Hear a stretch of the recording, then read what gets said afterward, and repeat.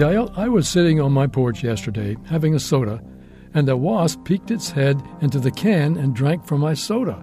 For the sugar, I guess.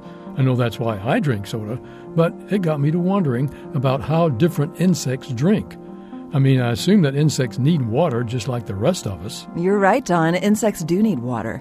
How they get their water depends a lot on their diets. Herbivorous insects, those that feed on plants, get most, if not all, of their water from their food, because plants contain a lot of water. But carnivorous insects often have to get their water from somewhere other than their prey, and often they'll go to plants for their water too, drinking from fruit maybe. Or they might sip from the morning dew, or from raindrops, or from edges of ponds or puddles. If they're bloodsuckers, they probably get their water from their food.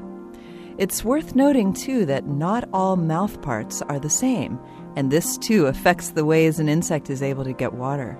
There are basically two kinds of insect mouths. There are chewers and suckers.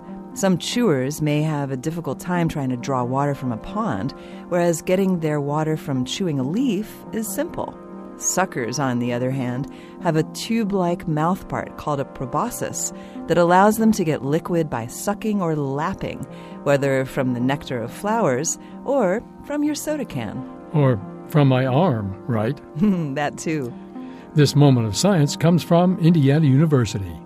There are hundreds more moments of science on our website at amomentofscience.org, where you can also view videos and sign up for podcasts. That web address again is amomentofscience.org. I'm Yael Cassander. And I'm Don Glass.